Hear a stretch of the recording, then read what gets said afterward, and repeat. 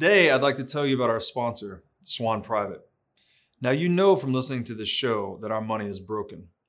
Fortunately, we have Bitcoin, a better money that will help us build a brighter future. But if you don't have a Bitcoin strategy and a trusted partner to help you execute that strategy, then you're probably going to fall behind. Now, I've known the Swan Bitcoin team for years. The Bitcoiners at Swan are mission-driven and have deep expertise and respect in the Bitcoin space. In my opinion, this is the team you want on your side. Today, I'd like to highlight Swan's Private Client Services division, which guides high net worth individuals and businesses around the world toward building and preserving wealth with Bitcoin. So visit swanprivate.com and learn how this concierge service gives you direct access to your dedicated Bitcoin advisor by phone, messaging, and email. Swan will guide you on complex areas such as self-custody, or you can choose to hold your Bitcoin through Swan with one of the largest US-regulated custodians. So, make your first purchase with Swan Private and get $100 of Bitcoin. Just tell them that I sent you. You know, an opportunity like this to build and preserve legacy-impacting wealth for your family and company will not likely be seen again in our lifetimes. Sign up at swanprivate.com today, mention Breed Love to your advisor, and get $100 in free Bitcoin when you make your first buy. Mr. Godfrey Bloom, welcome to the What is Money Show. Thank you very much indeed. Pleasure to be with you. It's great to have you.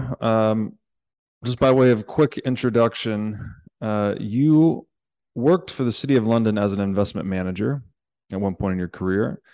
You're also a former member of the European Parliament, and you sat on the Monetary and Economic Affairs Committee. And you're also an Austrian economist and the author of the book, The Magic of Banking, which is now in its second edition, which is a book designed for the intelligent layman who knows he's being scammed, but is not exactly sure how he's being scammed. And just by way of personal introduction, how I discovered you originally was on one of your epic rants on the floor of Parliament about the scamminess, let's say, of the banking system. And I always find it to be quite refreshing when politicians speak the truth about money and finance in the highest echelons of politics. So I wanted to have you on and have a conversation about you and your work. Thank you. So there's a lot we could talk about. You know, we're recording this in late, what is the date today? Mid-September 2022. In the UK, the Queen recently passed away. So you guys have a new king now, and I think you said a new prime minister as well. How have the developments been from your perspective over the past several weeks, and where do you think the UK is headed from a political standpoint going forward? Well, the outgoing prime minister was hopeless, and his predecessor was hopeless. We now have a woman called Liz Truss, who won't be familiar to Americans at all yet, if indeed ever. But she's appointed a cabinet which is quite good, much better than the last one. But there are two elephants in the room which she will not discuss, and that is out of control public spending, totally out of control public spending, billions of pounds worth of which is wasted, is ineffectual. In that way, we're just pretty much like America. It just is a waste of money. We waste money. Probably half national spending is wasted. And the other problem we have is an immigrant problem. We have thousands and thousands of immigrants from Africa arriving at Dover on a daily basis. We put them up in hotels and give them spending money and healthcare, so on and so forth. So they're now being stuffed in hotels all over the country, and there's about 100,000 of them. And the only way to stop this is to mobilize the Royal Navy and tow them back to France from where they came. There is no political will, it seems, at the moment to do that. So although she's trimming around the edges and she's got some good ideas, the major problems, the major two problems we have at the moment, she's simply not even talking about. So time will tell. Do you think it's even is it possible for a politician to rein in public spending to the degree that it needs to be? I mean, at least in the US, it just doesn't seem like there's ever been the political will to actually try and get us fiscally sound, let's say. Is that your experience in the UK as well? Yes, we haven't balanced our budget since uh, 19, sorry, let me think about 1900 and whatever it was. You know, it's been 40 or 50 years, I think, since we actually Mm-hmm. balanced. And that was a bit of a freak year. But of course, we don't have to balance the budget when we have this system of money printing. Because fiat currency is, as a lot of your followers will know, of course, is just paper. They can print paper to cover over the cracks, knowing that they're only in power maybe for 4 years or 5 years, and then when it's and they can run away when it's over. So this is the problem they do. They just print money. Now they could if there was political will, because we have um, over 6.5 million civil servants, public employees. That is significantly more. That's about 6 or 7 times more than we had in the 19th century when the empire, the British Empire, was the biggest in the world and the entire global map was covered in red. So nobody quite knows what they all do and why we need them. And of course, anybody in the public sector, by definition, is not a wealth creator. They're a wealth consumer. Doesn't matter if they're nice people and they do a good job and all the rest of it and they're diligent. That's not the point. The point is, if you're in the public sector, you're sucking money out of the economy. Now, let me give you a very quick example of that. We have a health system, the national health system, which is free at the point of delivery, which is crashing now around our ears as it was bound to do. It has 1.2 million employees. And don't forget, we're a country the size of Florida. So we're a small country with a relatively small population. So you can imagine just how many people that is, 1.2 million with a massive budget. Now, but here's the thing. Here's the thing. Half, 600,000 have no medical qualifications at all. They're not doctors or nurses or radiographers or physiotherapists or surgeons. They're pen pushers. So yes, if there was political will, you could get rid of at least 300,000 of those straight away. You need some cleaners and administrators, so on and so forth, but nobody's even talking about it. And as it crumbles, government just throws money at it. He says, oh, it's not doing very well, you need more money. And what happens is the NHS, they then employ more people to push pens, but not doctors and nurses. So it's collapsing. And the United Kingdom is full of problems like that. So I was interviewed by somebody the other day and said, oh, wouldn't that mean austerity if we cut public spending? This is not the time for austerity. It never is it? It's never the time for austerity. But here's the funny thing is, austerity isn't cutting public spending. That isn't austerity. So we can get rid of these people. We don't need them. We don't want them. They're in the main incompetent and lazy. So we need to get rid of them. Which means if we got rid of all these people and we got rid of unnecessary expenditure like the national health and a new big rail system that's going in here, which is £100 billion, because nobody wants it. Nobody wants it. And we have things called quangos, which are government departments on which we spend 200 or 300 billion a year. We have a small holding up here in Yorkshire. And one of these little government offices wrote to us the other day in the hot weather to tell us to make sure that we'd given our horses and our chickens and all that kind of thing enough to drink. We don't need that. We don't need that. We know in hot weather how to look after our animals. We don't need a city boy in London on a good salary and pension telling us how to do that. And there are thousands and thousands of these people. Sweep them away. Then, of course, you could cut tax and you could leave more money in the pockets of the private sector and the wealth creating sector, and that would help the economy. But it seems that we don't have any politicians that want to go down that route for some reason, and I can't understand it. It seems to me screamingly obvious, but it doesn't seem screamingly obvious to the politicians that we have. most of whom, of course, have never done an honest day's work in their lives. They mainly go to Oxford University, they go into politics in some form, and they get themselves a seat in the House of Commons, and then they pick their noses. They just don't seem to communicate with everybody. You don't see them in a pub, you never talk to your MP, you never talk to anybody, except at election time, and they come round, they pretend they're drinking in the local pub. But they never go in the local pub to speak to people at any other time. It's once every 5 years. These people are dreadful. They're quite dreadful, and we need to sweep them away. It's incredible.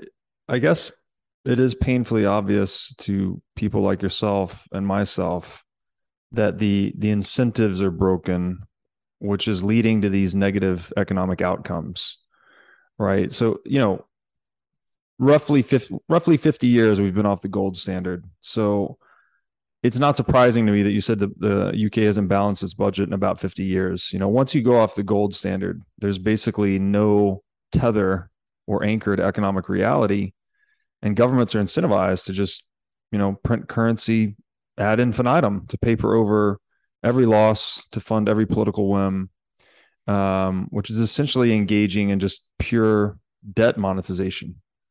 And this is, it's anti-economic, because what you're siphoning wealth, as you said, off of the wealth creating sector, the private sector, and funneling it into these public sector programs that no one voted for, no one expressed a preference for. And so it really, it may sound like a bit of a harsh biological metaphor, but the public sector really is parasitic on the private sector. And maybe you need some public sector for certain things, but when you introduce fiat currency, it seems like it gives the parasite this huge advantage that it just grows disproportionate to the host. And yeah, it seems like if we could just get the monetary discipline in place, then you could wash away a lot of these bullshit jobs, right? That aren't rendering any wealth to the real economy. We had in Great Britain, when we returned to the gold standard after the Napoleonic Wars, the price of a loaf of bread in 1816 was exactly the same as it was in 1900. There was no inflation because we were on the gold standard. You couldn't inflate because we were on the gold standard. And of course, as you will know, and of course, a lot of your followers will know, that if you judge gold and the dollar together, and dollar being the reserve currency of the world, which was supposedly going to be the replacement, that the spending power of the dollar has fallen to the tune of around about 96% against gold. So the actual spending power of the dollar has totally and utterly collapsed since the Nixon closed the gold window. And when I'm lecturing at universities, Oxford or Cambridge or Durham or wherever it happens to be, I always carry in my pocket a gold sovereign. A gold sovereign. It happens to be dated 1905, but that's not the point. It's a gold sovereign. In those days, it was the equivalent to a pound coin. Now, in spending terms, that sovereign would buy you bed and breakfast in a reasonably good hotel in London, Paris, New York, or Berlin, or anywhere else. Now, the point I try to impart to undergraduates at universities who are steeped in Keynesian economics, they don't get faculties which talk about anything else, generation after generation. I explain to them that that gold sovereign, if you took one today, it would still pay for bed and breakfast in a reasonably good hotel in London, Paris, Berlin, or New York, because one today is worth 350 pounds. Let's call that $400. So you can get a reasonably good hotel bed and breakfast in London for $400. I don't know about New York now. Last time I was there, it was murderously expensive. But you can do that. And that's when you don't degrade money. And I would argue that in 100 years' time, those gold sovereigns will still buy you bed and breakfast in any one of the major cities in the world, because gold is real money. Paper currency isn't real money. It's a promissory note from a bank backed by politicians. You couldn't think, could you, of a more useless piece of paper than something issued by banks with the backing of a politician. Totally useless. Totally useless, especially considering the promise that the promissory note represented has been permanently broken, right? It used to be a certificate for real money, for gold, and now it's backed by nothing. It's a confidence game, really. And it's a confidence game that we've seen fail time and time throughout human history. So, okay, slight pivot here. I was really impressed when you quoted Rothbard I think it was on the floor of Parliament in one of your speeches, and you basically said flat out, the state is an institution of theft writ large. And it's very rare to hear someone in those chambers speaking about libertarian philosophy or quoting Austrian economists like Mr. Rothbard. What is it like? Why aren't more people talking about that at those levels? Is it a matter of the educational background? As you said, many of these people come out of college steeped in Keynesian economics. Is it a matter of the incentives? Is it both? Like, how have we so thoroughly corrupted the political leadership that they're not engaging with economic reality? Almost everybody who is in politics in Great Britain has gone through the educational system, which is run on Keynesian lines. So we're talking about the second or third generation who doesn't understand money. There's no teaching about money in schools. Kids go to school, they don't talk about money or what money is, so they don't know anything about it. And that speech you refer to, interesting, when I made those observations, it went viral on Facebook. Not YouTube. It did well on YouTube, but on Facebook, it hit 35 million views.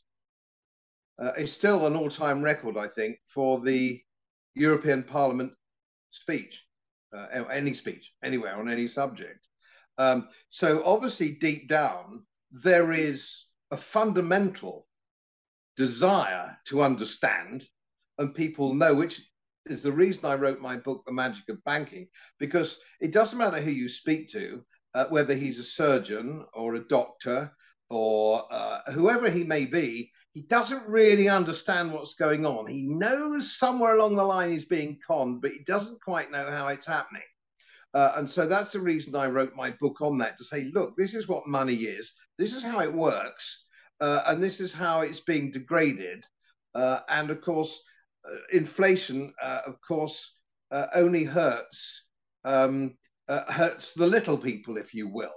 And a lot of your followers, I'm sure, will be familiar with something in economics called the Cantillon effect, which means if you print more and more money, the people at the front of the queue for it do very nicely. They've already got assets, and asset prices are inflated. House prices are inflated. But if you're at the back of the queue, the money's already degraded, then you can't afford to actually live. If you're a pensioner, you suffer. If you're low pay, you suffer. If you're a blue collar worker, you suffer. If you're a young professional person, even professional person trying to buy a house in England today, you just can't. My nephew is on the floor at Lloyd's of London, fully qualified. He's 31 years old. He can't think of buying a house in London. It's inconceivable. He's going to marry very well, so he's going to get a house incidentally, which is rather amusing.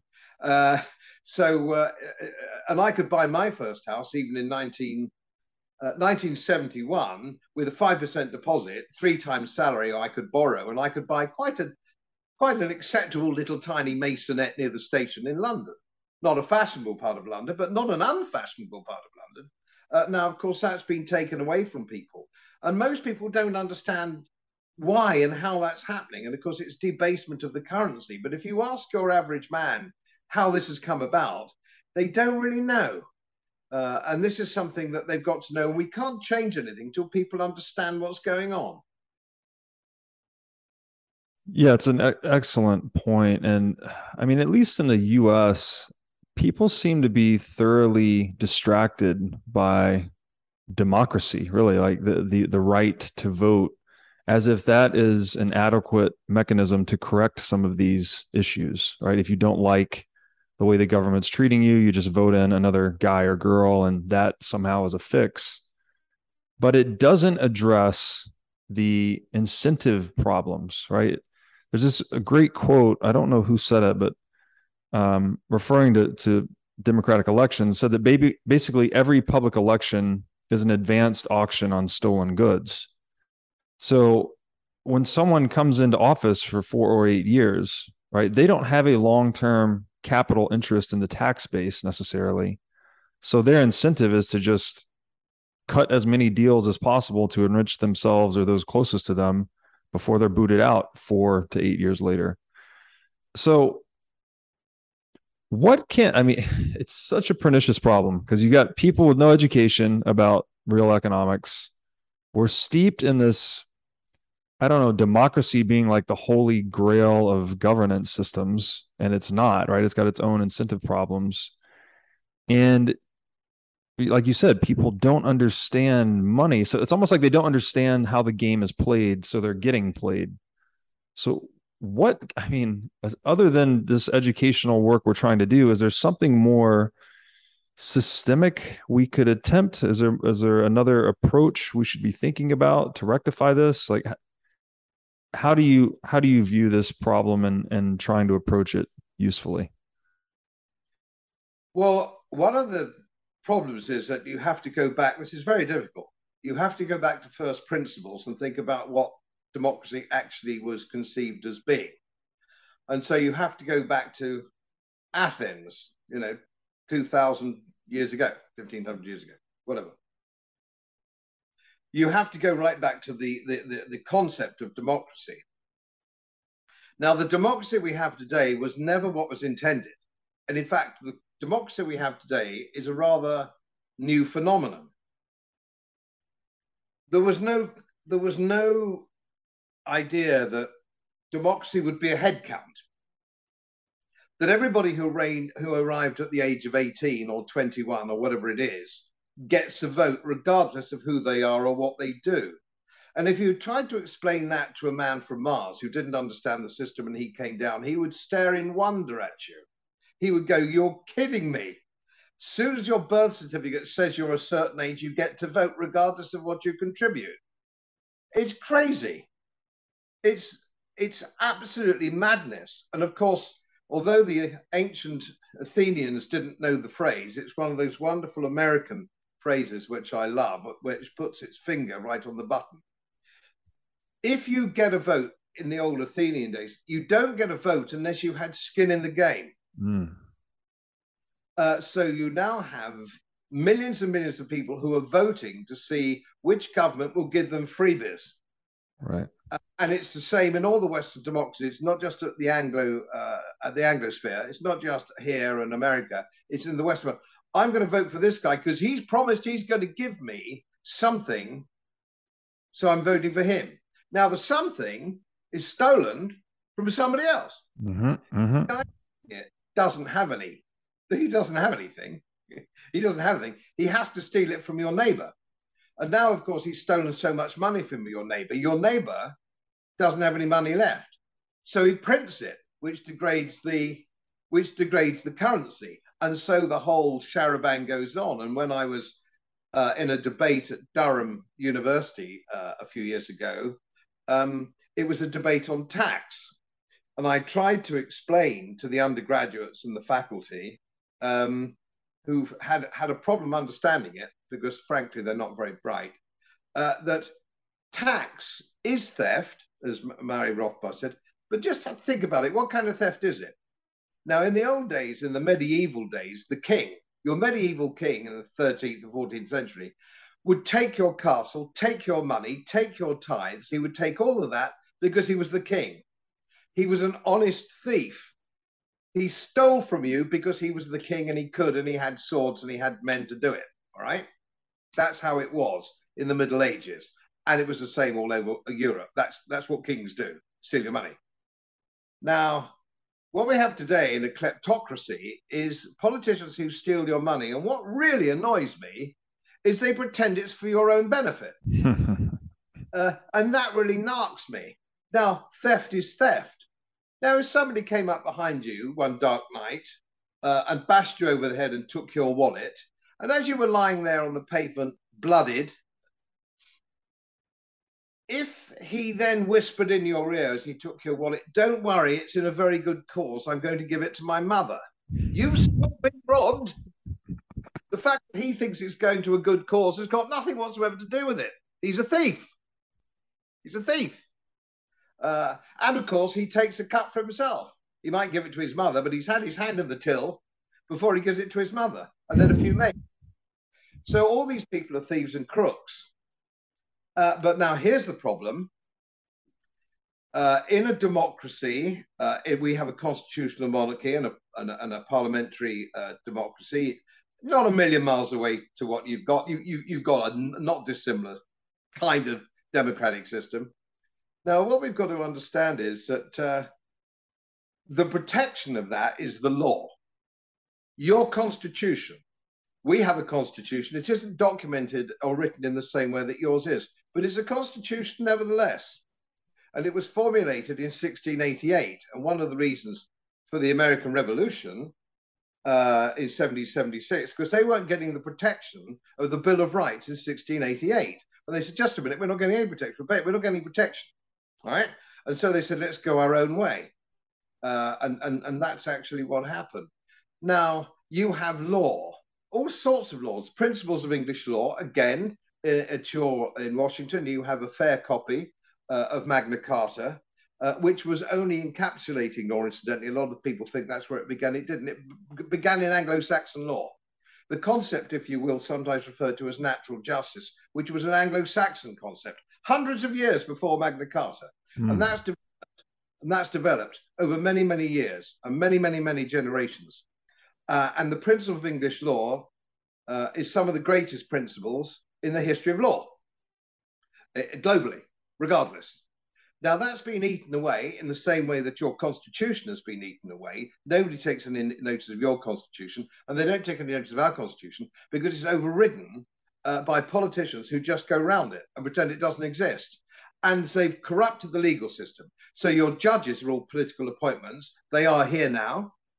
They're all political appointments. So they go along with anything. They're not great lawyers. They don't get to the Supreme Court because they're fantastic lawyers with independent thinking and independent minds.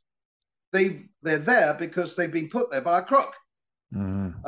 Won't expose them. So you have the law, which has been degraded, totally degraded, the system of law in your country. Give an example of that is Julian Assange at the moment, held with a total suspension of habeas corpus. It is totally against the principles of English law to hold Julian Assange locked up in Belmarsh for years and years without charging him.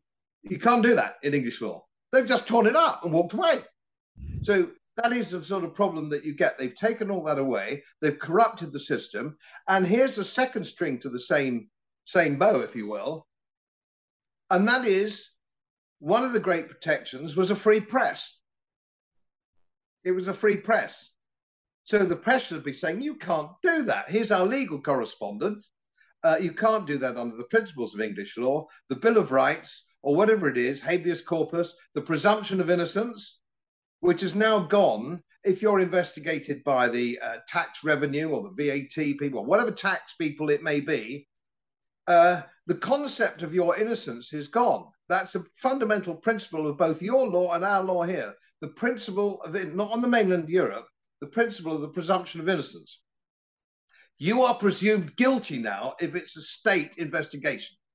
You have to prove your innocence. And you have no protection by mainstream media, the newspapers, the television. That's all bought and paid for by the establishment. Another brilliant phrase that you came up with in America, deep state. And now, of course, it's not even deep state. It's oligarchs owning it, like Bill Gates, Jeff Bezos, who owns the Washington Post, Bill Gates, who gives money to the BBC. The European Union gives money to the BBC, so that he who pays the piper calls the tune. All you get from BBC now is the deep state line. No dissent. It's the same on climate change. Nobody's allowed to come on television anywhere to say, just a minute, this is bullshit. Here are the graphs. Here's the data. This is a hoax. You can't get on TV. So 85% or 90% of the people in America and Great Britain probably think there's a climate emergency because they don't know any better. And all they do, most people, America's no different to here. They watch the television, they watch BBC News at 6 o'clock while they're half doing something else. They're preparing their tea, they're doing something, and they're half looking. Nobody goes back and says, that doesn't sound right to me, I'm going to check it out. Most people in Great Britain believe everything that they see on the TV. And of course, then the newspapers back it up. So there's no access for information for these people. There's no concept of an inquiring mind. There's no concept of risk analysis with these people. And this, of course, is really what Hans Hopper in his book about democracy was trying to drive at. When you have a democratic system, you can manipulate 80% of the electorate because they're all stupid. So we get what the people vote for, and how we change it, as I said, going right back to the Athenian concept of democracy, is to change the game. Nobody in the public sector gets a vote. Nobody in the public sector gets a vote because they're just going to vote for more public sector spending. If you're not in the wealth creating sector, you don't get a vote. You've got to be in the wealth creating sector, and you've got to be a taxpayer. You've got to be a taxpayer. And then you would have, that would mean that at least half the electorate had a deep interest in what was going on and what money is and how much tax they're paying, so on and so forth. That is the way, genuine democracy. But we're wedded here. People, even in conservative people, the people on the right, are horrified if you suggest it isn't one man, one vote. And I make another analogy there to undergraduates and faculties. If you go to the pub in England or you go into a bar in America, let's say there's a dozen lads. It's a lads' night out, all right? Everybody puts $50 into the kitty or whatever it is, okay, to pay for the booze. And you go from one bar to the next, and a good time is had by all. Marvelous. Love it. Now, if you don't put your $50 in, you don't get a drink because you're not in the kitty. Mm-hmm. And you wouldn't expect a drink, would you? You wouldn't expect it. You're not in the kitty. So you don't get a drink. And it's the same in society. If you don't put anything into the kitty, you don't get a vote because voting is basically about how the money's spent. But if you're not putting any money in, you can't have a vote. Now, for those people who say, oh, well, you know, you can't do this, can't do that, it's immoral, all that kind of bullshit. What is immoral is being forced to pay for your neighbor. You're working, he's not working. Being forced to pay for your neighbor, that is immoral. Mm-hmm. And you could do it another way so that people aren't disenfranchised. You could give the wealth creator 3 votes. And the guy who isn't creating any wealth, 1 vote. And that would rebalance our society and our economies. And I think that would be at least something that should be even talked about, but these things aren't even being talked about, are they? How much longer can we go down this path of degraded currency, bankruptcy, the highest global debt ever? It's something like $270 trillion, isn't it, if you take corporate and public? These numbers are inconceivable, aren't they, to the public mind? Does anybody really understand that? You and I are in the money business. I don't understand those kind of numbers. They're miles over my head. So we've got to do something, but of course we won't do anything. It's got to get worse. And when it gets worse, what will happen? We won't have everybody saying, my goodness me, we should have been libertarians. The government have created all this mayhem because they're greedy and crooked. They won't say that. They'll say we didn't have enough government. We need a firmer government. We need a different system. We need communism, or we need fascism or something, and all the rest of it. And more police, armed police, politicized police, and more FBI, and all the rest of it. That's what's going to happen when it all collapses. And this is what's happened in history. It happened in the French Revolution. They got a new emperor. They got Napoleon. The Russians had a revolution, and they got Stalin. The Germans had a sort of revolution after the war, and they got Hitler. You don't get libertarianism. You don't get free government. You don't get a free society with a revolution. You get more of the same. And that's where we're heading. Wow. Brilliant insights on changing the voting mechanism. I scarcely heard anyone ever talk about that. And yeah, it certainly seems to be a recurrent pattern, right? That government really creates a lot of divisiveness in society, which leads to a lot of demand for law and order. And then you end up with a strong man, right? You end up with the Stalin or the Hitler. And then those that leads to the greatest atrocities humans have ever witnessed when you centralize power to that degree. Now, I'd like to tell you about a great new Bitcoin show on the scene that you've got to check out. Brought to you by Swan Studios and Bitcoin Magazine, this show is Hard Money with Natalie Brunell. Natalie is an Emmy-nominated journalist bringing unparalleled experience to the Bitcoin media scene.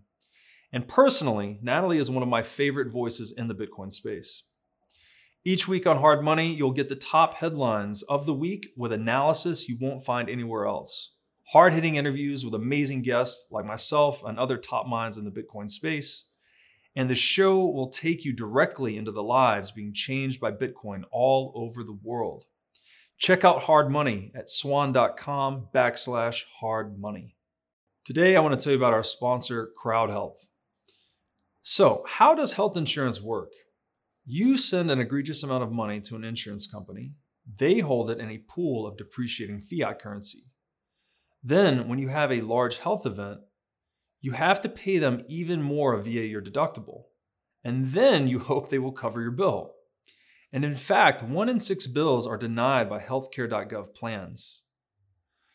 It's time to take control of your own healthcare bills. I'd like to introduce you to Crowd Health. It's a decentralization of healthcare using Bitcoin as an alternative to health insurance.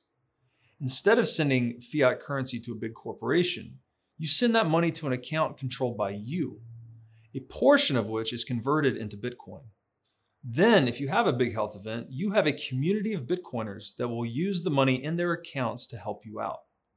To get more details, go to joincrowdhealth.com/breedlove, where you can find the promo code for $99 a month for 6 months. I'm reflecting right now on the book, The Ethics of Money Production by Holzman. And he makes a number of really compelling ethical arguments about the corruption of money in that book. Specifically saying that the monopolization of money production is almost equivalent to voter fraud, is one point that he makes, because if you're the cantillionaire that's nearest the spigot, well, it doesn't matter that you only have one vote.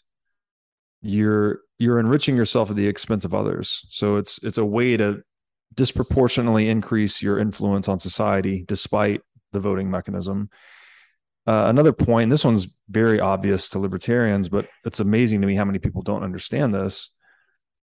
Fiat currency inflation is everywhere and always only a violation of private property. Right? That's all it can do. If you're printing money and giving it to someone else, then you're stealing, as you said, the guy in the back of the queue is being stolen from by the guy at the front of the queue, right? This is the Cantillon effect. There's no equitable economic benefit whatsoever from printing money or engaging in inflation. So if I look at that and then I reflect back further on the Magna Carta, when King John signed it in 1215, life, liberty, inviolable property, right? This was foundational to the idea of, I guess you'd call it a free market government, right? This is a government that serves the people and really should just seek to preserve and promote life, liberty, and property. Anything a government does beyond that it's outside the scope of what a government is intended to do. So my question is, if we look at, in your opinion, to what degree has the corruption of money contributed to the buildup of political corruption or the corruption of our social hierarchies? And then if something like, I'm obviously a huge Bitcoin proponent, I often describe it as incorruptible money, right? It's money you can't print. So in theory, it should prevent a lot of this systemic theft that leads to this buildup of the public sector, right? Disproportionate to the private sector. To what degree do you think incorruptible money can help clean up the corruption in our political and social hierarchies? Well, enormously, certainly, enormously. Let me just take you back to the administration of Lord Salisbury in the 1890s, when British Empire was at its zenith, and it was towards the end of the first phase of the Industrial Revolution. It was the most successful administration in the history of the Conservative Party, or possibly, one argues, Great Britain. Now, Lord Salisbury, funnily enough, if you look at pictures of him with his big bushy beard, and he was from a family of many generations of aristocrats, he was a libertarian. I could give you a number of quotes, but I'll give you one in particular. He said, "It's only the business of Parliament is to facilitate the entrepreneurial spirit of the Englishman. It's not there to regulate him or do anything. It's there to just facilitate." And this is when income tax was sort of about 5p in the pound, and the tax burden was 1/10 of what it is today. And when it came to health and safety and all that moral type of stuff, he said it's every free-born Englishman's right to get as drunk as he likes, whenever he likes. It's no business of anybody else. He was a true libertarian, and we had an extremely successful administration. And of course, it was on the gold standard. You come off the gold standard when you go to war. Coming off the gold standards to facilitate war. So we came off the gold standard to fight the Napoleonic Wars. We went back on it, and it was very successful. We came off it again in 1914. The Americans rather foolishly developed their central bank in 1913 and came into that war in 1917. The Vietnam conflict was the same. That's why Nixon closed the gold window. He wanted to fund a war. It's about war. Mm-hmm. And we also know, do we not, that wars never work. Nobody ever gets anything from a war. Nobody ever really gets anything from a war. One of the things that I am as well as a city worker, I'm a graduate of the Royal College of Defence Studies, so I'm actually trained in geopolitical strategy as well. It's a string, one of the strings to my bow. And my dissertation that I needed to come to there was the economic implications of warfare, which is another little booklet I've written some time ago now, but the principle is just the same. Nobody gets to win out of war. It just doesn't happen. Some wars are necessary. Occasionally, I'm not a pacifist. Some wars are necessary. If somebody invades the United States, it is legitimate to go to war. If somebody invades Great Britain, it's legitimate to go to war. It is not legitimate to go to war the other side of the globe because you want to change the regime. That is not legitimate because little people have to pay for it. And of course, the people who like to do this are safe in the knowledge that they won't have to go. So the Washington neocons sit there sending young men to war, confident that they're not going to get their head shot off. They're all right. So it doesn't matter whether it's Syria, Libya, Afghanistan, the Horn of Africa, and all the rest of it, they're safe. And they've probably got call options on Raytheon, Lockheed, and all the other warfare manufacturers. And it's no, I'm not making a pop at America. It's no different here. No different here. Who wins out of war? And the people who win out of war, people who make, who actually manufacture war material. No young men gain from it. They just get killed and maimed. So it's all about warfare. And of course, in America, $1 trillion annual budget for military is disgusting. There's no other word for it. It's disgusting. 11 aircraft carrier groups, 800 overseas bases, 200,000 odd overseas military personnel. What the hell's it for? And it's borrowed money. It's borrowed money. The whole thing's disgraceful, but it's the same people running it in Washington. And all this, I heard all about this. Let's clean the swamp. Let's drain the swamp. Nobody's draining the swamp. They're not draining it here. We're no better. We're just on a very much smaller scale. We're just on a small scale. But the corruption is there. The desire for warfare is the same. Why have we got NATO? What's the point of NATO? The Warsaw Pact countries disappeared. They went years ago. What's NATO for? Never mind what's NATO expanding for, right up to the Russian border. Who cares about So I know this might annoy some people, but nobody really cares about the Ukraine and the Russian Federation. It's got nothing to do with us. It's nothing to do with us. And in the old days of Lord Palmerston and Lord Castlereagh in the mid-19th century, we never went to war unless it affected Great Britain directly. We didn't dabble in other wars. We didn't dabble in other wars. Think what America would do if it wasn't spending $1 trillion a year, what they could do with that money if it wasn't being poured down the lavatory of warfare. It's absolutely disgraceful. I haven't seen anybody. I've got friends. I've got a lot of American friends, right? A lot of American friends. And because of my background, some in the military. And I speak to them. I'm talking about fast jet pilots. I'm talking about one-star generals who I was at college with and stuff like that, military college and stuff. And I speak to them.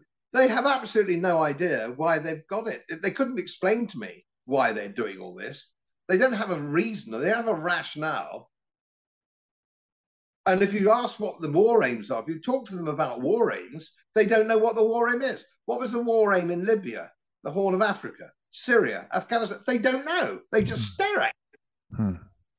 And they're not morons. It's only just because of that little bit of their brain doesn't actually ask any questions. They just bigger budgets, the CIA. Most of it unaudited. Not audited. They don't know where the money goes in the Pentagon. It's just loads and loads and loads of money. And something America's got to address, because at the moment they're still hanging on by the fingernails to the leadership of the free world. I don't give it more than a few years before. It's all about economics. If America isn't strong economically, you can have all the aircraft carriers in the world. It's going to make no difference. Yeah, it's heavy. And how can the U.S. be the leader of the free world when it is so blatantly violating the property rights of its citizens to fund all these far-flung imperial escapades? It's hypocritical to the core. You know, I think Rothbard said something like this too, that taxation is theft, war is mass murder, conscription is slavery. And so I don't know. I've in a lot of my work, I've come to really just the incentives to warfare, right? The economic incentives seem to be the driver. So to the degree that we can reduce the profitability of warfare, seems to be the only way to try and constrict it. And that's another area that I'm very hopeful for something like Bitcoin, right? If the more people hold Bitcoin, institutions, organizations, it's just money that's hard to steal. And the harder money is to steal, the less incentive there is to conflict, really. So what are we on the verge of World War III? Like, this does not seem to be a good path that we're walking down. You mentioned you've got training in geopolitical strategy and whatnot. What is your view on the current geopolitical situation? If you've got any, I guess, advice for people to kind of sift through all the noise to signal, how can we determine what's really happening in the world, and where do you see things going from here? Well, I think we're already seeing a major shift from the Anglosphere into the Shanghai cooperation. This is where the GDP is growing. This is where the movement is coming from. So you have a Sino-Russia compact or agreement, if you will. You've got the stans, you've got the Far East. All these things are coming together. And these are economies which are growing. They're not warfare or welfare states. The only reason that the Russian Federation went into the eastern Ukraine is because of NATO aggression and the CI destabilization of their elected government in 2014. And they said, no, we're not going to let this go any further. So they're not a militaristic expansionist, and the Chinese aren't either. And they want control over their backyard. But what they want to do is to make themselves economically wealthy. sound. That's the direction they're going. And look where we're going with these sanctions. At the moment, it's crippling Europe because it's made the cost of energy unaffordable. So we're now having in Great Britain to subsidize energy to a very, very large degree, billions and billions of pounds, which is printed money again. So the pound fell, it'd be nearly parity with the dollar because everybody knows in the money markets that the more you print, the more you degrade. Now, and we have our politicians saying that it's Putin's fault. Well, you know, it's not Putin's fault. We brought in the sanctions against the Russian Federation and they've turned off the spigot. Well, they would, wouldn't they? You can't pump billions of dollars into the Ukraine, weaponry and all the rest of it, and do all the kind of things we're doing without retaliation. They were bound to retaliate. We've got to remember who started it. And if you look at a map of Russia and you look at the resources of Russia and China and the central land sphere that they have, you see, they don't need maritime powers. They're not maritime powers.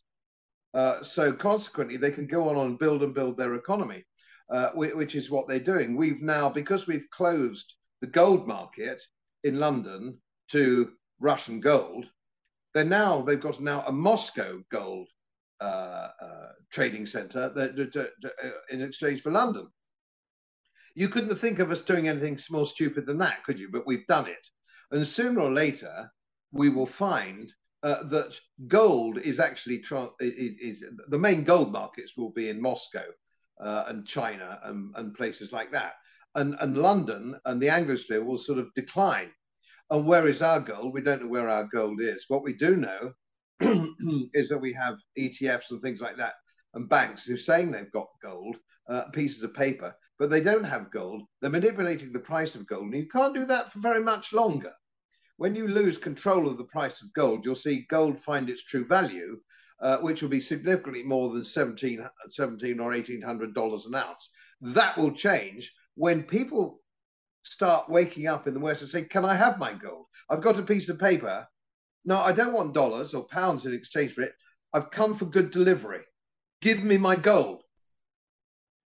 And these people can say, we don't actually have it. And when that penny drops, you'll see the price soar as it's bound to do. And that's going to happen because it'll be traded. Nobody who's going to want paper promises for gold. They're going to want a piece of gold. And of course, you will know and your listeners will know, if you don't hold it, you don't own it. All right. Right. If it's not in your safe or in a safe place or an independent safety deposit box, you don't own it. All you've got is a piece of paper from somebody, a banker, promising you that he's got it in his safe. And of course, he hasn't. He's already leased it or sold it. It's bullshit. And this is what's going to happen to the gold market sooner or later. And of course, that brings us round full circle to Bitcoin, which I hold, but not in great measure. And I've had this conversation a number of times. When you're an old geezer like me, all you want to do is preserve your wealth. You want to preserve, you don't want to make, it's not an investment. Gold isn't an investment. Gold isn't an investment. Gold is securing the wealth that you've accumulated over the years. And that's why I hold predominantly gold in specie. And don't come and rob me because it's not here. It's in an independent safety deposit box in London somewhere. I don't even have a key. So, there we are. It's there. So that's what you want. And so you've got gold. Now, when it comes to Bitcoin, which is significantly more volatile, if you're younger, you can ride the storm. You can ride the volatility. You can say, oh, it doesn't matter to me because I'm only 30 or 40 years old. I can ride the volatility of Bitcoin and I can buy on the dips. When you get to 70 plus, that's not really an option for you. You have to go where the volatility is the least. Now, here's the problem, which I know you will have thought through, but not many Bitcoiners have, which is a shame. It's difficult to steal. You made the point. But it is still not impossible to steal. And people say to me, who are rather naive in my view, but I have my passcode, I have all this stuff, you can't get at it because you'd need to know all the coordinates to get my Bitcoin. Well, let's say they suspected you of holding Bitcoin. You were well known to hold Bitcoin. We live in a world now, even in the Western, so-called Western democracies, where they will kick your door in and threaten to shoot your dog unless you give them the coordinates. That's the kind of world we're living in now. Lockdown was the same, telling us who could come to Christmas dinner. Grandma can't come to Christmas dinner. We had an arrest here, just locally here, by the police from a lady who was trying to rescue her mother, who was 90, from an old people's home because they wouldn't let her go in and see her. Police arrested her. We had another girl arrested for walking a dog in the park. We're not living in the world that we thought we were living in. These bastards can do anything that they like. And if you think your Bitcoin is safe, if they think you've got it, they'll come in. If they don't shoot your dog, they'll shoot your children. Or if they suspend habeas corpus, as they have done with Julian Assange, they'll just put you in solitary confinement until you get rid of them. So it's very stealable, as is gold, because they do the same with me. But we live in times now where the government has politicized the police, they politicized the law. We are living in very, very dark times. Just as dark as Russia in the 1930s or Nazi Germany in the 90s. This is the world we're living in. And we need to protect ourselves. And gold and Bitcoin is a good protection against the wealth of our families, but it's not foolproof.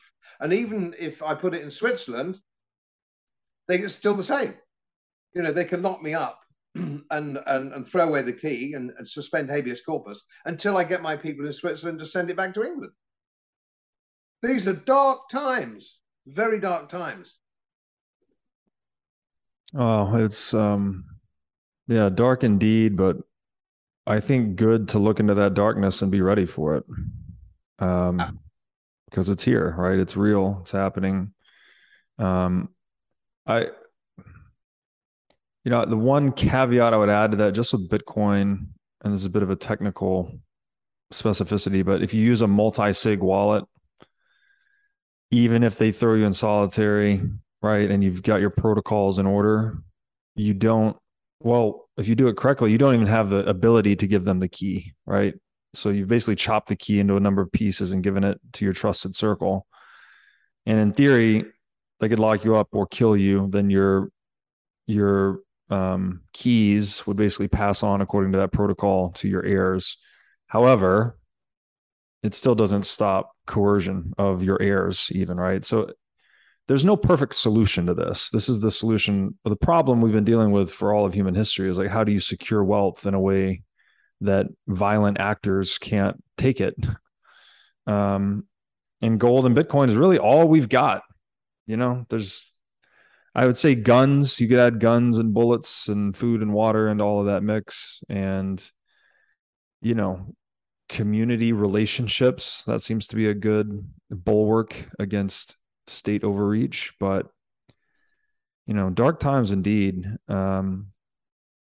So, and it's a great point too. You can't hold it with a custodian. You can't hold a paper claim to it. As we say in Bitcoin, not your keys, not your coin. If you're not holding gold in specie or holding your private keys in Bitcoin, then you don't have gold or Bitcoin. You have a promise from someone else that's very likely to be broken in days like this. So I can't emphasize that point enough. Can I just please strike a lighter note, if you like, for Americans? I've written pieces on my website. There is a problem. I don't believe America, the United States, was ever really united. It isn't united. People say, "Oh, Lincoln saved the Union," or "Lincoln preserved the Union." He didn't. He enforced the Union. And isn't the same thing? He enforced it at the cost of 600,000 American lives, no matter how many maimed. Now, as I see it, for example, and excuse me for talking about American politics, which is a little bit impertinent, but you see, there is a future for an American citizen. He can leave California and go to South Dakota. He could leave Massachusetts and go to Florida. And all he's going to do is get in his car. There's an option where states are run by administrations who aren't going down this route and have resisted this route with some first-class people. And these first-class people might come back into power and take America back to its constitution and back to where America ought to be. I'm a great Atlanticist, or I've always been until recently an Atlanticist, because I believe the Anglosphere is the fulcrum of the free world, or should be. Can you tell me what that is, an Atlanticist? That means somebody who is fundamentally, an Englishman who's fundamentally pro-America. Strategically, emotionally, most people here are. Most people are. As anybody, any of your listeners or viewers or followers, if they come to England, they will always be made extremely welcome. Always, personally. And it's my experience that when I go to America, and I've been to 35 states in America, probably more than a lot of your viewers have been to.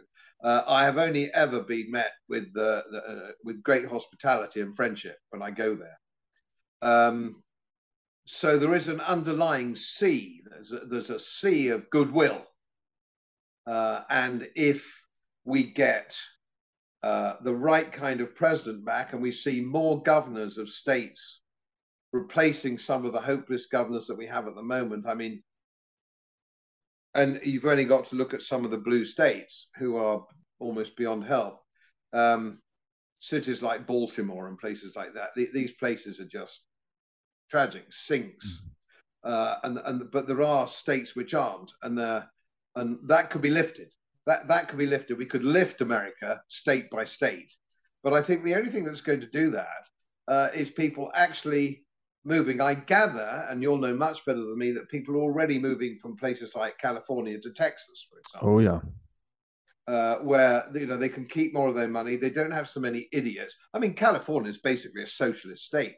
And you think of California, one of the most prosperous economies in the world, one of the most beautiful physically geographical states or parts of the world, is going to be completely crucified by the Democrats. And I'm not talking party politics here per se, but every really bad state in America is blue. Wow. In the same way in this country, every red state, which is Labour here, which is socialist, every bad city is red. And I could drive you around Yorkshire, and you'd know. I wouldn't have to tell you which was which as we drive through the centre of the town. You'd know straight away. And there is hope for America. There's great hope for America to come back. If you can kill this warfare habit, and I don't know whether you saw the clip the other day. I can't remember who clipped it. Since 1776, it's only been 15 years when America hasn't been involved in a war. Spain, Mexico, Nicaragua, never mind Vietnam and everything. Absolute disaster. Warfare. Got to stop this warfare, this desire. Nobody, take it from me, and I know you don't need to take it from me as a geopolitical strategist, nobody's going to invade America, all right? It's not going to happen. And as soon as America understands that, and the people in Washington understand that, they can have their $1 trillion a year back. Wow. It's such a pernicious thing. My general view is we just have messed up the incentive systems, right? And we've made progress, but we kind of do 2 steps forward. Seems like we're taking several steps back at this point. But I'm hopeful. I'm hopeful that, people learn through the pain. So perhaps we have to go through this painful moment in history to remember the value of life, liberty, and property, right? That's what it's all about. I want to ask you, about gold again, Russia and China. As I understand it, China has been not only one of the largest, if not the largest, producers of gold over the past almost decade, maybe just 7 years. They've also been one of the biggest net buyers I also know Russia's been a net buyer. I'm not sure about the production. I think they produce some gold as well. They do indeed. Yeah. And I know they've been accumulating. So is there a possibility that if there's a union, an economic union, maybe not a union, an economic partnership between Russia and China, that they could, flip the US dollar as global reserve currency? Is that a play you could see trying to be made by that side of the world? And if so, I'm sure the response would be extremely antagonistic from the US. Could that be the catalyst for, World War III? God forbid. You make some very good points there, and I've pondered it myself.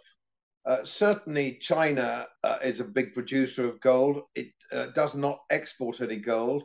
Russia also mines gold, and they have been accumulating gold, as have a great deal of that sphere, the Shanghai sphere, which I think perhaps the best way of describing it could be as a confederation. That's already happening. Mm. They are investigating a currency. What they're trying to work out is what should the currency be. They know it can't be fiat. They've learned that. They're looking at an asset-backed currency, and they haven't got there yet.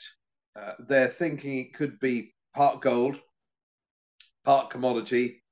They haven't quite worked out where it could be yet, because they have their own Keynesians. They're not. We're not alone. And of course, here's the stupid thing. It was the United States that weaponized the dollar. This was a very stupid thing to do. They're the one that's confiscated dollar assets. I mean, who in their right mind would now buy dollar assets lodged in the West when they can be politically seized?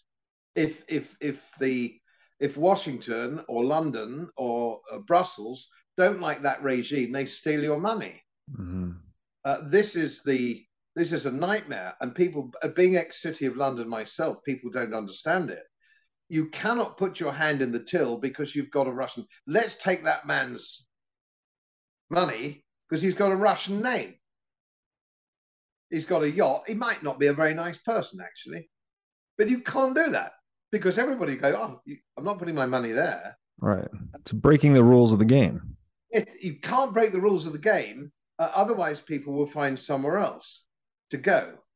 And that's what they are working on now. It's a new currency for trade. They've brought, these are big producers of oil and gas and fertilizer and grain.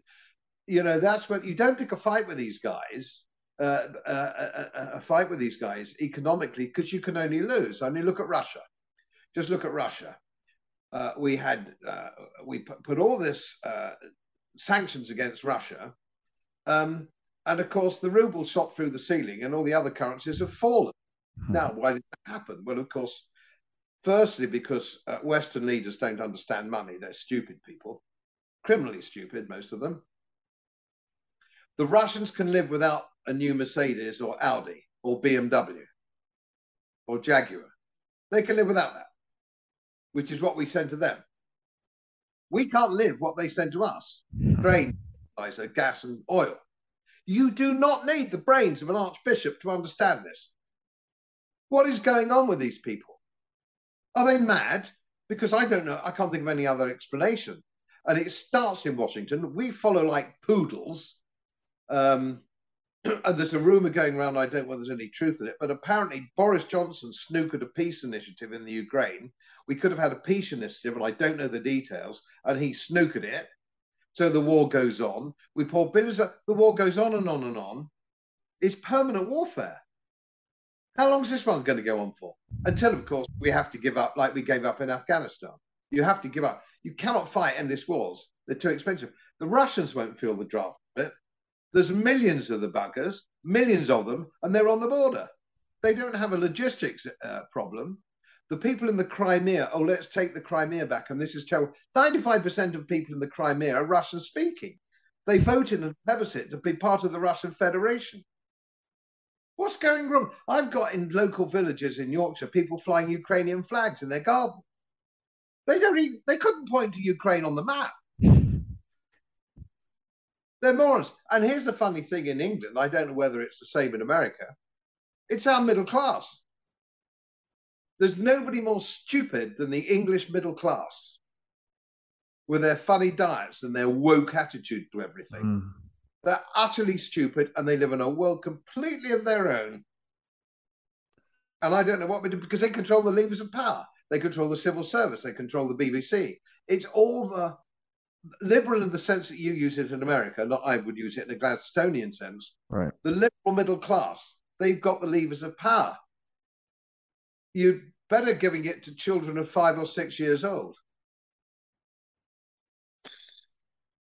Man, such a complicated problem. And yeah, I don't, it can be quite discouraging.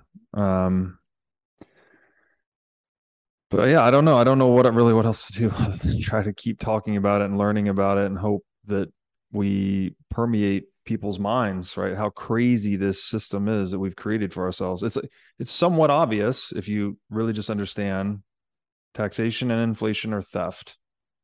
So if you build your entire, narrative structure on lies covering up theft, of course it devolves into this warfare that we're seeing. It's just really bad. Okay, let's try to end on a high note here. Right, I've got to think of something that's good news. I can't at the moment. So just to circle back to your book, maybe The Magic of Banking. I mean, this is what we're after here, right? So you said it's designed for the intelligent layman who knows he's being scammed, but is not sure exactly how. And I often say this, getting into Bitcoin and going down the Bitcoin rabbit hole, it's an extremely fulfilling intellectual experience, philosophical experience in a way. You're just learning so much about the history of the world, history of money, etc. But the flip side to that is you're also realizing that almost everything in the world is a scam.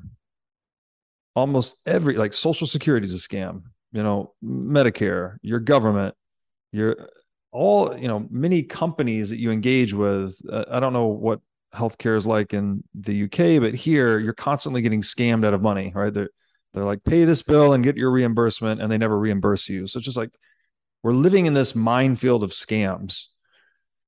And I would love to hear how your book just elucidates that for the layman, like, because it can be a bit extreme. Like if I just walk up to someone off the street and say, hey, almost everything we're living in here is a scam, it can be off-putting. How do you approach that dialogue, and what have been, I guess, some of the results from publishing the book and feedback you've gotten on it? Well, the book's done very well. The retired editor of the Accountancy magazine, which is a major leading money magazine in England, said it should actually be issued to every sixth form in high school. So it's got a chapter on money. What is money? What's the history of money? It's got a chapter on everything I could think of. And I've brought in one or two guests. I brought in Alistair MacLeod, who's written something, I think, on Bitcoin, and somebody else. And I've got various people who've contributed a chapter, so it's not just me, but it's mainly me. And I also got some old friends in the city, some young, enthusiastic supporters of mine in the City of London, to update all the graphs. So there's lots of pretty pictures, and I always think a pretty picture can tell. One look at the slump from the dollar against gold since closing the Nixon window, for example, stares you in the face, and you go, crikey. It shows you all these things. And I even got the intelligent layman was the idea, but I got a feedback from a Wall Street guy a couple of years ago. That was on the first edition, which wasn't brought up to date. Second edition's much better, much fuller, much more in depth, and more up to date graphics. But he wrote and he said that the old one, the first edition, you could read in 40 minutes. This takes about an hour and a half to read, which is the whole idea of it. People don't want a huge tome to read. They don't want that. They want to be informed. And he said, my trip into Wall Street, I take the train every morning and I could read it I could read it in the trip. It's 40 minutes in, and I could actually open it and finish it by the time I got to my office in Wall Street. And he said, he'd been a broker. I think he was a broker. He said, I learned loads. He said, I'm in the business. He said, I learned loads. I didn't know that. I didn't know that.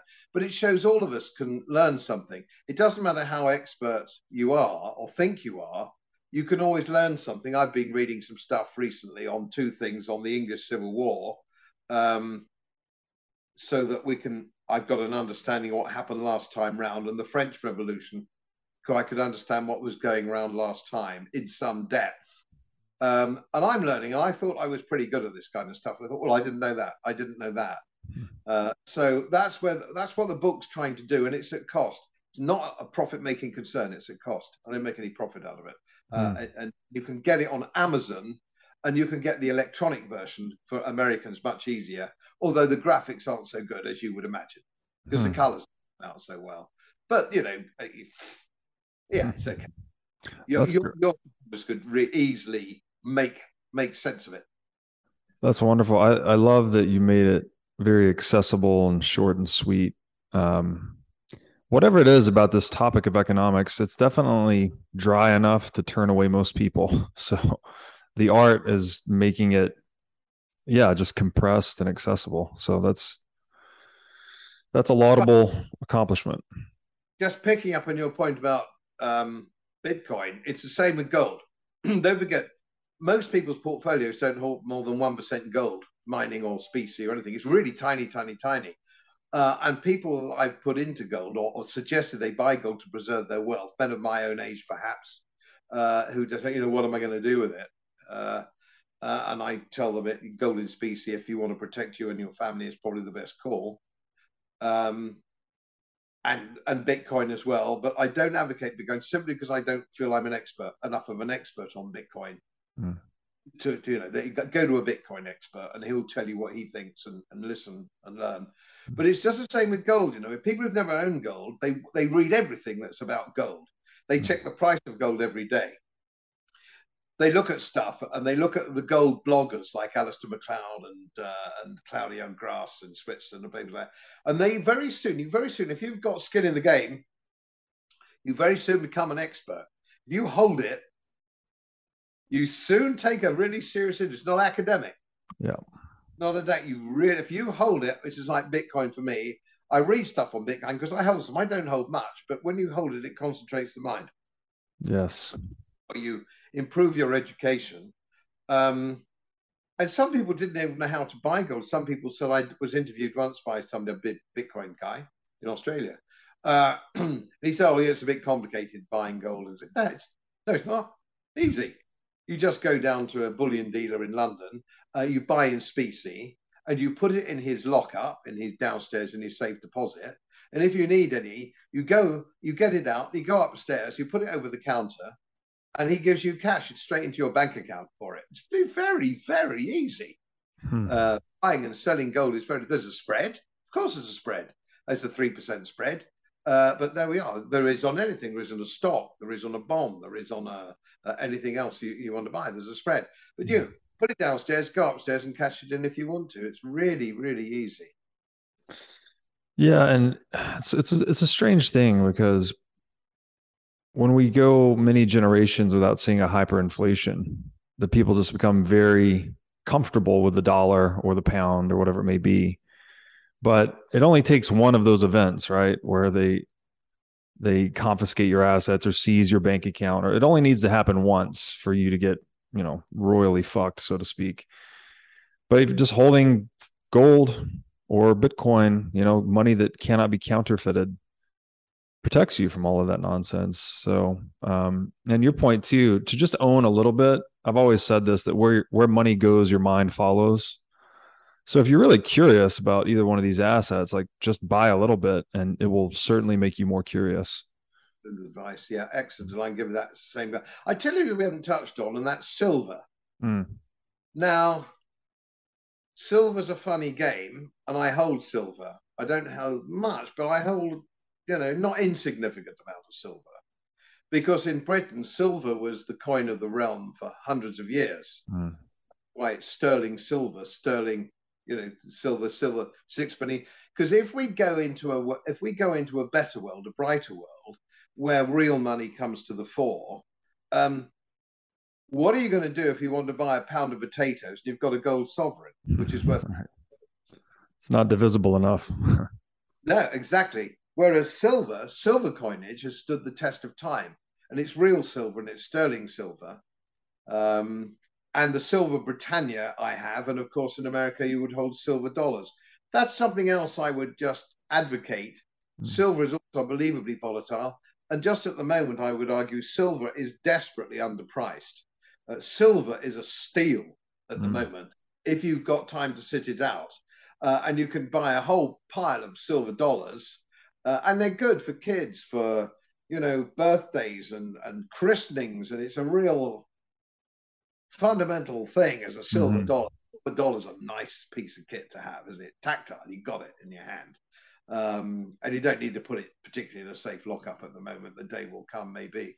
And it's something that could quite actually become spendable when you go into the market. A silver substance, or something like that, if we go back in that route, or divisions of a dollar. No, it's exciting, and the more people take an interest in it, the better it is. The more knowledgeable an electorate is. Yes. Yeah. Which is why they stick to one man, one vote. This is why the establishment, deep state, stick to one man, one vote, because they know that they can con 80% of the people. They know they can do that, especially when they control the media. Mr. Godfrey, I've taken more of your time than I intended to. I appreciate you sticking it out with me. I know these are not especially fun topics to talk about, but very important nonetheless. And if you have any kind of final words for the audience, please feel free to share, or at least let them know where they can find out more about you or your work. I just plug my website, if I may. It's easy. Small case, godfreybloom.uk. Godfreybloom.uk. It's got articles, it's got sort of videos, it's got the stuff.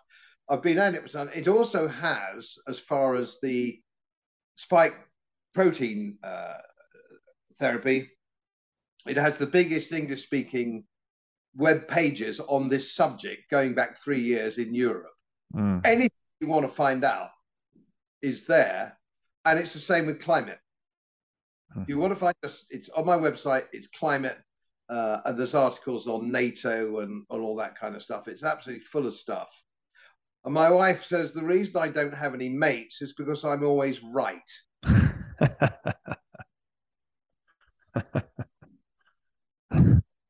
What a price to pay.